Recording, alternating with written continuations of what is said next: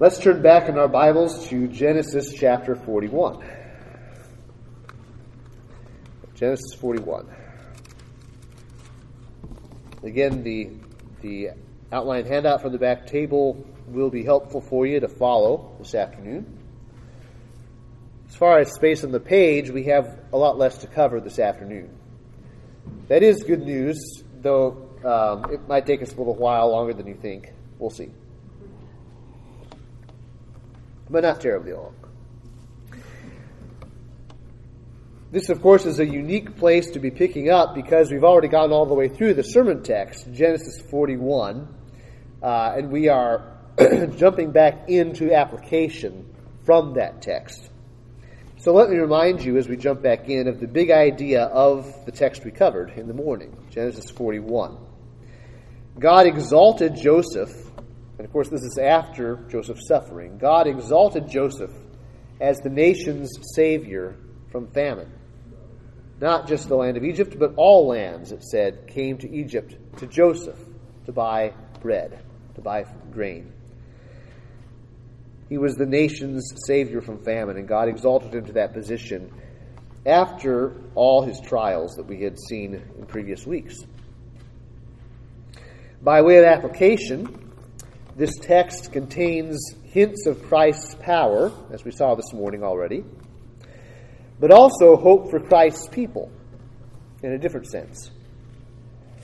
Joseph is not only a larger-than-life sort of figure, a sovereign Savior who foreshadows Christ, he's also a real person, a real sinner saved by grace, whose personal story is that of a suffering saint whom God rescued and exalted. So we should look at it from that angle, too, to do it justice. But here we have to be very careful.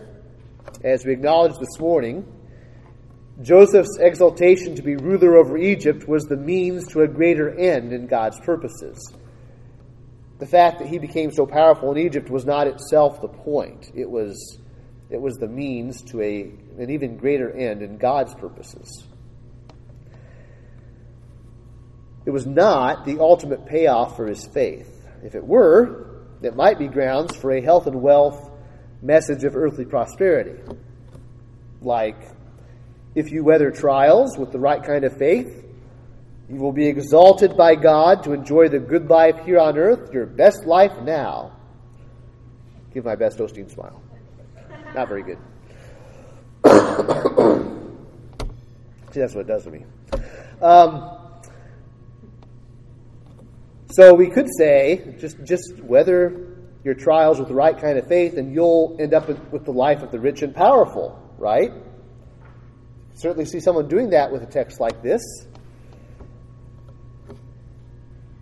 Or perhaps a less charismatic, wild charismatic, less megachurch version of that, something more straight-laced, traditional conservative might be this. Be faithful to God, meticulously obey biblical principles, and you will eventually get to a place where you avoid personal tragedy and you become a successful Christian that others will envy. If you say no to the world's temptations, God will give you the wife and kids you always wanted. If you follow all the right kinds of standards of conduct and child rearing, your kids will turn out right. If you say no to risky financial behavior, stay out of debt. If you give your tithes and offerings, then you'll get to a place of financial peace and plenty. If you're wise and positive like Joseph, you'll eventually be recognized by the important people and get the good job. Handle obscurity well, and you'll eventually get public acclaim. And so on and so on. And boy, we could get a crowd with that sort of message, couldn't we? People do. Depending on the wrapping paper we use, it might be a trendy megachurch crowd, or a signs and wonders crowd, or a straight-laced Pharisee crowd. But that message gets a crowd, and it's even more attractive because it has traces of truth, right? Traces of truth. Read the book of Proverbs, and you'll find out that often in God's world, good behavior brings good results in this life. Likewise, if you insist on bashing your head against the Creator's moral law, it's going to hurt. Duh. That much is true. So there's traces of truth, true principles, that can be taken to extremes and unbiblical promises, things of that nature. But while Joseph's story doesn't make promises to God's people of exact outcomes in this life, as if the right spiritual coins and the right spiritual buttons will get the product you want from God's dispensing machine of earthly blessings, while that's not true, still, Joseph functions as an example to suffering saints. His story gives hope. Let me find my notes here. That's right. His story gives hope to Christ's people because Joseph's God is our God. And because we belong to the Savior whom Joseph foreshadowed. Those are two reasons it gives us hope. So let's explore this hope from two different angles. So hope for Christ's people, there in your notes. Let's start with Joseph's example as God's man in Egypt here. And what we're seeing about that in chapter 41. From that we see, number one, that world powers are at God's disposal for the good of his people. World powers are at God's disposal for the good of his people. Does it bother you that the power brokers of the world care nothing for the true and living God? Does that unsettle you, that is? That should bother you in some sense, but does it unsettle you? Does it unnerve you? Does it bother you in that sense that, at best, the powers that be function without regard for or notice of God's elect people? The church, that is. How can we ever accomplish anything great in this world for Christ, you might feel, if we are like little ants that the high and mighty can smash with their boots without even noticing they're stepping on us? You know. We're not, many of us, mighty or powerful or noble by the world's standards. What hope do we have in this world to accomplish God's mission when we aren't powerful? Well, let's be reminded by Joseph's story that God can do whatever he wants with the great ones of the earth. That's pretty plain in this example in Joseph's life. We are helpless, but not our God. The world powers are all at his disposal. It's no hard thing for God to make fools of the royal court and of the magicians and the wise men of this world. Or you could say it in the phrase of our day, the wizards of smart. It's no hard thing for God to back Pharaoh into a corner where he's ready to listen to a Hebrew slave, a prisoner in the royal dungeon. He has no other recourse but to listen to this man. That's not hard for God. It's no hard thing for God to entirely reverse all your earthly troubles tomorrow. He can launch you from prison to the palace so fast it'll make your head spin. And God will do that if that's what's truly best. You don't believe that? Well, if you don't, what kind of a God are you trusting anyway?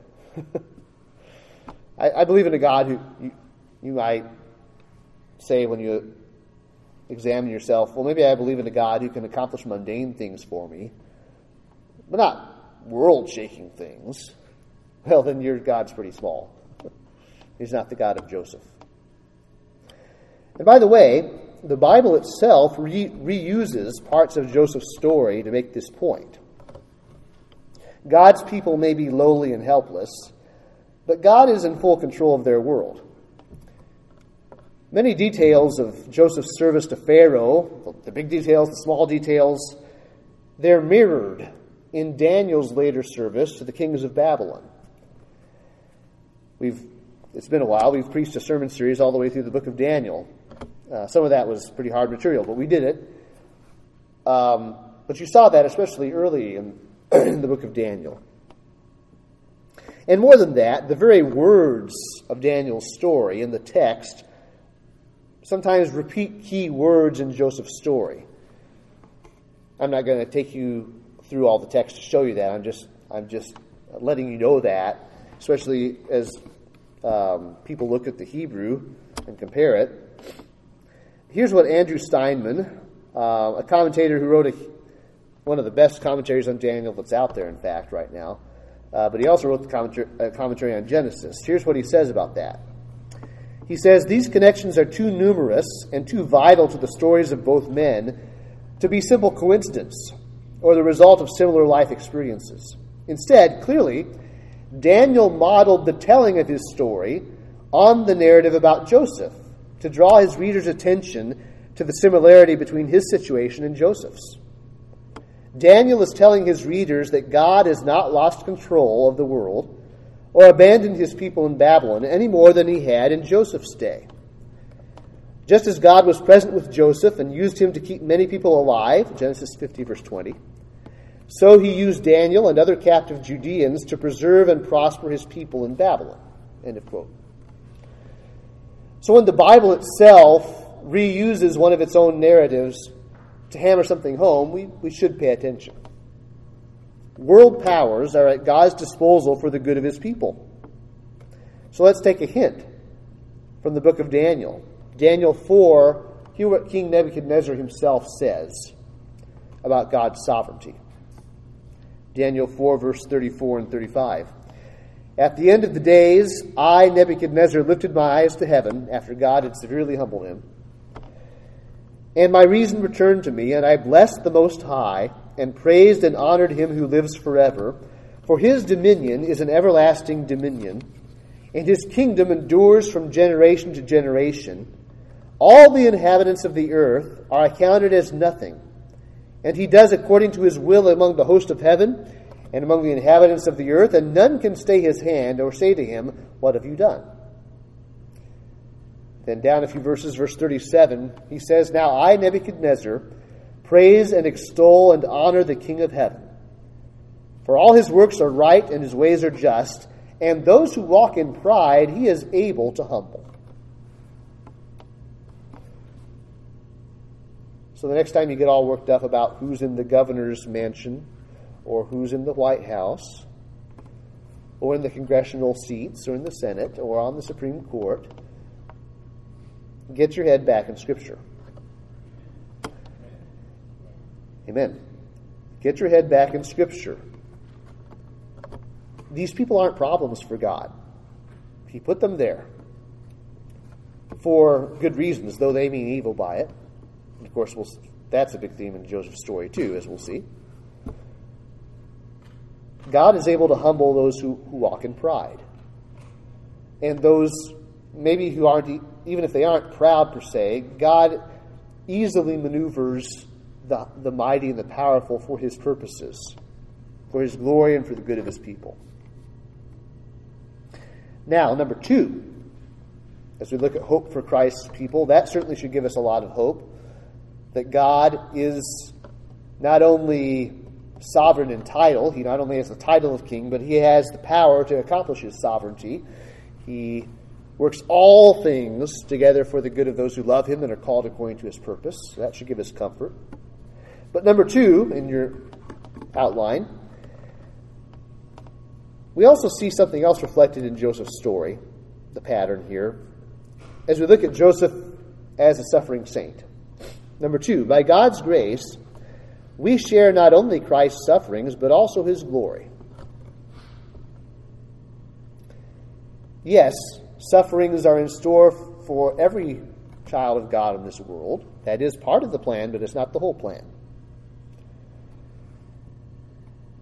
We share not only Christ's sufferings, but also his glory. Not only does Joseph's glory picture Christ's glory, not only was Jesus rescued from his sufferings and raised from the grave to reign at God's right hand, Joseph's deliverance to glory pictures what God has promised to all of us who walk by faith in Christ and walk down that dark road of the cross of suffering. God exalted Joseph once his trials were complete, and so he will do for us in the life to come, once this life of tribulation is complete. So I cannot promise you that in this life, at some point, God will exalt you where you are free of earthly cares, where you're in charge of everything. I cannot promise you that. There may be an unusual situation where it happens, but that's up to God. What I can promise you is the life to come if you're in Christ. And that's the real payday anyway, isn't it? James 1 verse 12. Blessed is the man who remains steadfast under trial, for when he has stood the test, he will receive the crown of life, which God has promised to those who love him. God has promised this to all his people. They are the ones who love him.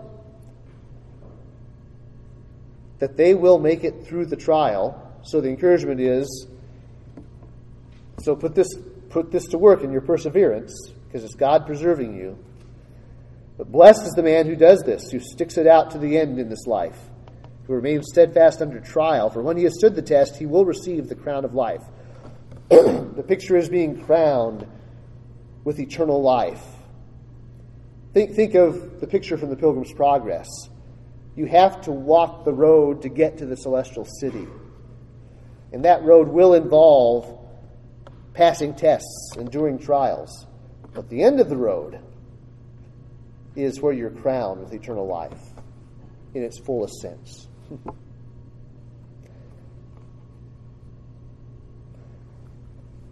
Joseph was exalted because Pharaoh recognized that the Spirit of God was in Joseph. But is that so different from us? Have we who believe in Christ, have we not received the Spirit of God by faith? Galatians 3 verse 2. So what then will be the end of our story? If we're marked by the same Spirit that marked Joseph, there's going to be a similar outcome too. Turn to Romans 8 with me. Romans chapter 8.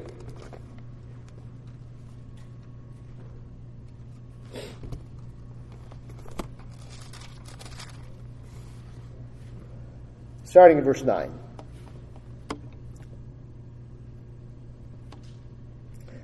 Paul writes to believers in Rome. He's already contrasted them with those who are merely in the flesh, who are merely in their old nature apart from Christ's grace, just the way they were born. He talked about how those in the flesh, they can't appreciate the things of God. They're at war with God, etc., etc. But Romans 8 verse 9, you, however, are not in the flesh, but in the Spirit, the Holy Spirit in context. If in fact the Spirit of God dwells in you, anyone who does not have the Spirit of Christ does not belong to him. So the Holy Spirit is given from God the Father and from Christ the Son to indwell believers. Anyone who does not have the Spirit of God, the Spirit of Christ, does not belong to Christ, it says. But if Christ is in you, although the body is dead because of sin, the Spirit is life because of righteousness. If the Spirit of him who raised Jesus from the dead dwells in you, he who raised Christ Jesus from the dead will also give life to your mortal bodies through his Spirit who dwells in you. Jump down to verse 14. For all who are led by the Spirit of God are sons of God. For you did not receive the spirit of slavery to fall back into fear, but you have received the Spirit of adoption as sons, by whom we cry, Abba, Father. So, you didn't receive the Spirit of God in conversion just to make you a cringing slave. You're a son of God. That is what having God's Spirit says about you. You're a son, not just a cringing slave. It's by the Spirit, who is the Spirit of adoption, that we call on God intimately as Abba, Father. Verse 16. The Spirit himself bears witness with our spirit that we are children of God, and if children, then heirs, heirs of God, and fellow heirs with Christ, provided we suffer with him, in order that we may also be glorified with him. For I consider that the sufferings of this present time are not worth comparing with the glory that is to be revealed to us. What does it mean that we have the Spirit of God? It means we're fellow heirs with Christ. There is not a drop of glory that Christ inherits which he will not share with his brethren, his people, his bride, with us. He doesn't get anything that we don't get with him. Think about that. That's our inheritance. Yes, the plan before we come into our full inheritance is suffering for a good reason. To conform us to the image of Christ, who's already been through that path before us, so that we may be more fit to inherit. But the end is glory, just like with Joseph. Colossians 1:27, to his saints God chose to make known how great among the Gentiles are the riches of the glory of this mystery, which is Christ in you, the hope of glory. The Holy Spirit within you is Christ in you, and that is our hope, our sure guarantee of glory, it says. Because whatever Christ has earned is yours by grace. We've already wondered at the fact that Joseph's glory after suffering is a mere hint of Christ's greater glory after greater suffering. That was this morning. But again, louder for those in the back, as it were, to belong to Christ is to share his glory, to be his fellow heir. 2 Timothy 2, verses 10 through beginning of verse 12. Therefore I endure everything for the sake of the elect, those God has chosen to salvation, that they also may obtain the salvation that is in Christ Jesus with eternal glory. The saying is trustworthy, for if we have died with him, we will also live with him. If we endure, we will also reign with him. Christ came to rescue his people like Joseph was rescued from the pit, you could say. Christ came not just to release us from captivity and prison and let us go our way.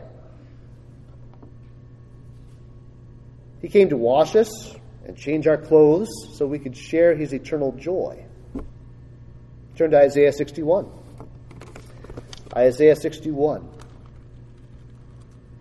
I love this beautiful portion of Scripture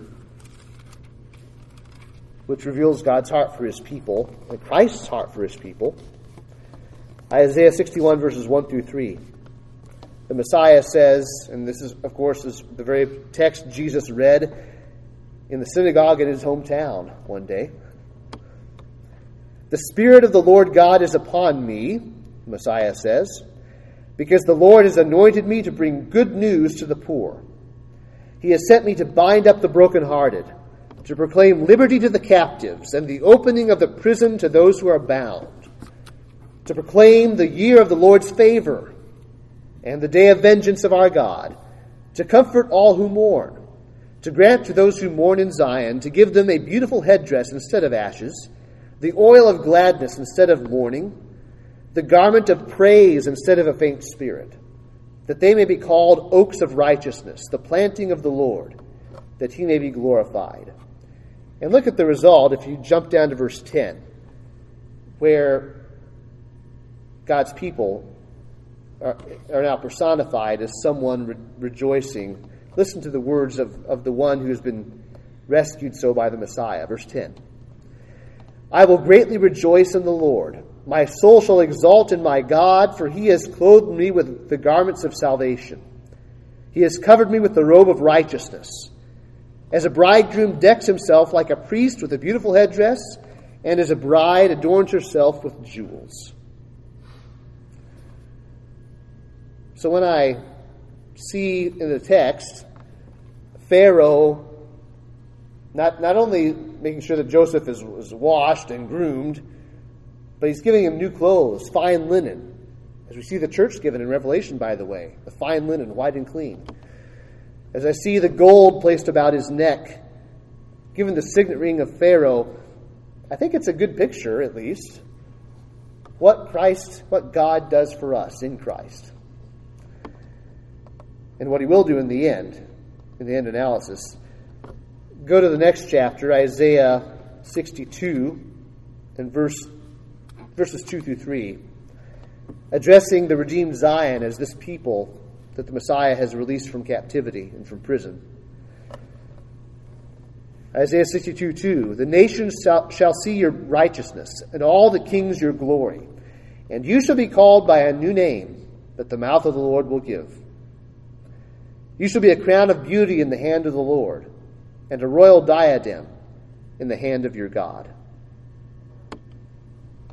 What a beautiful picture. And that, particularly, Isaiah 62, at least the end result of what's being talked about in chapter 62, we will fully see when we are glorified, of course. But again, we have a race to run. We have a war to fight. We have trials to endure before we enter into the full enjoyment of that inheritance. Jesus says to the churches in Revelation 2:26, the one who conquers or who overcomes and who keeps my works until the end, to him I will give authority over the nations, and he will rule them with a rod of iron, as when earthen pots are broken in pieces, even as I myself have received authority from my Father. Revelation 3:8-13, I know your works, speaking to the church at Philadelphia. Behold, I have set before you an open door which no one is able to shut. I know that you have but little power, and yet you have kept my word and have not denied my name. Behold, I will make those of the synagogue of Satan who say that they are Jews and are not, but lie. Behold, I will make them come and bow down before your feet, and they will learn that I have loved you. Because you have kept my word about patient endurance, I will keep you from the hour of trial that is coming on the whole world to try those who dwell on the earth. I am coming soon. Hold fast what you have, so that no one may seize your crown. The one who conquers, I will make him a pillar in the temple of my God. Never shall he go out of it. And I will write on him the name of my God, and the name of the city of my God, the new Jerusalem, which comes down from my God out of heaven, and my own new name. He who has an ear, let him hear what the Spirit says to the churches. And likewise, Revelation 3:21, the one who conquers, I will grant him to sit with me on my throne, as I also conquered and sat down with my Father on his throne. So yes, Joseph points to Christ, but we get everything Christ gets in the end. Now,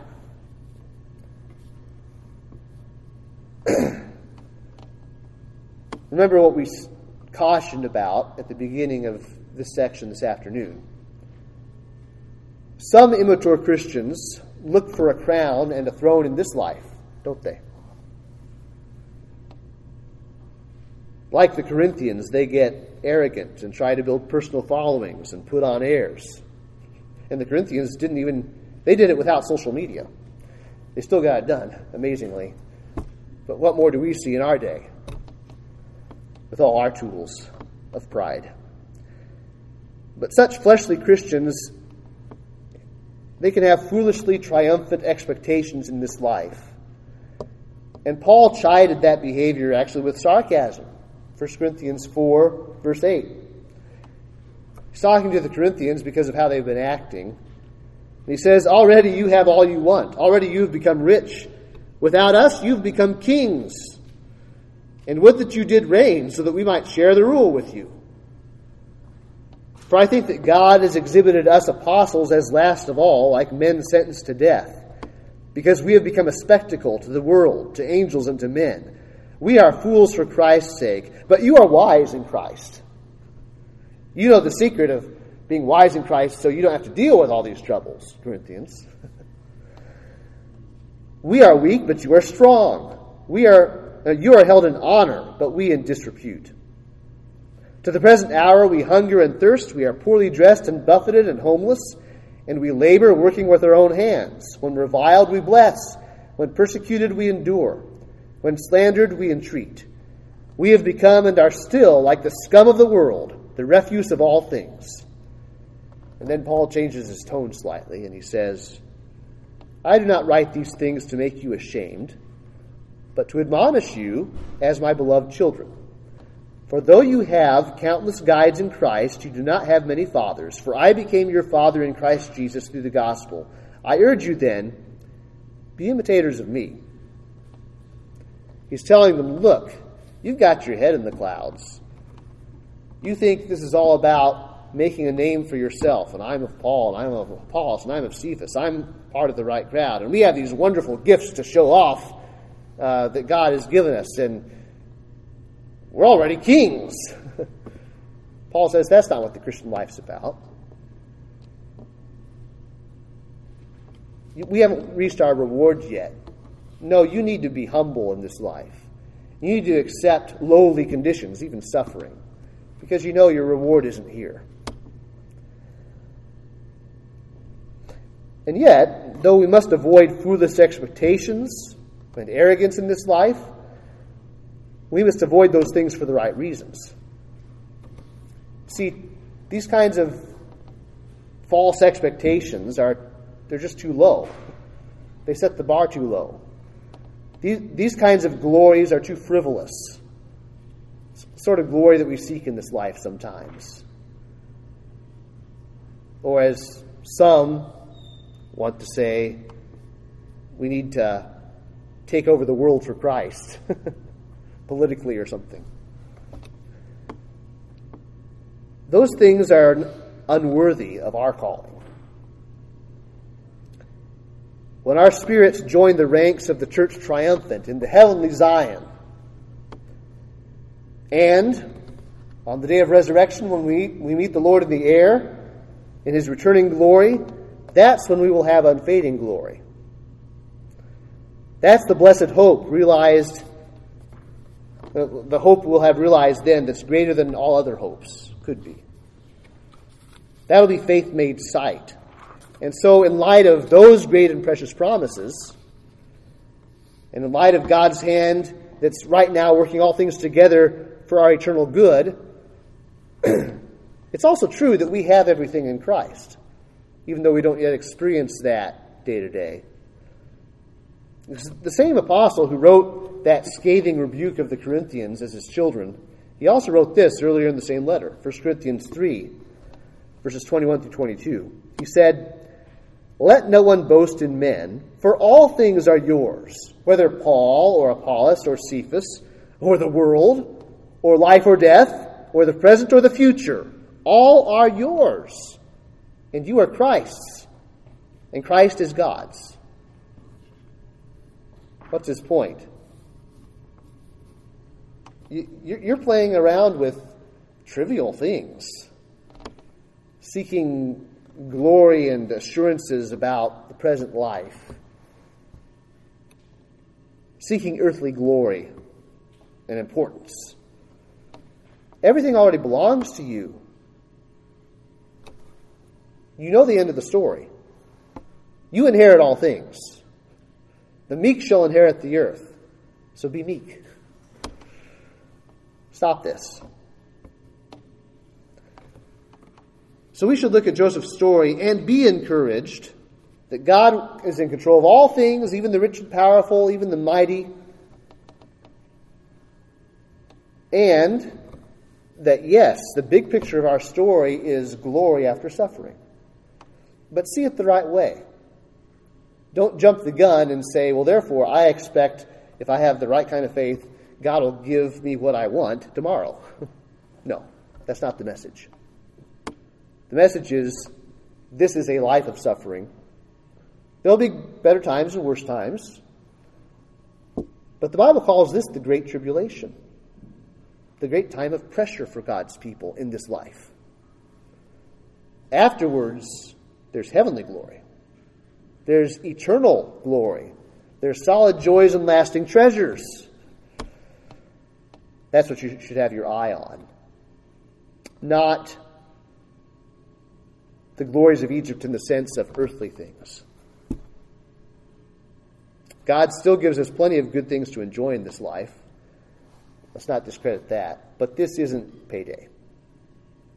So let's run the race, looking to Jesus, who for the joy set before him endured the cross, despising the shame, and now is seated at the right hand of the throne of God. Let's pray together, shall we?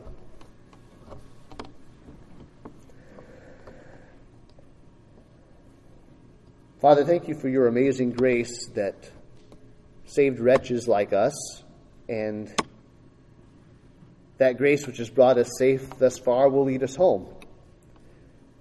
We thank you that, as the hymn says, the Lord has promised good to me, his word my hope secures. He will my shield and portion be as long as life endures. And yet, when the earth and the heavens are no more, you will still be forever ours, Lord. Lord, help us to seek the things above where Christ is, seated at your right hand, and set our eyes not on the things on this earth, but the things above. We know when Christ, who is our life, appears, then we will appear with him in glory. Help us to set our sights high enough and to endure through good times and bad in this life, knowing that no eye has seen, no ear has heard, and it hasn't even entered the heart of man, his imagination, what you have prepared for those who love you. We pray all this in Jesus' name. Amen.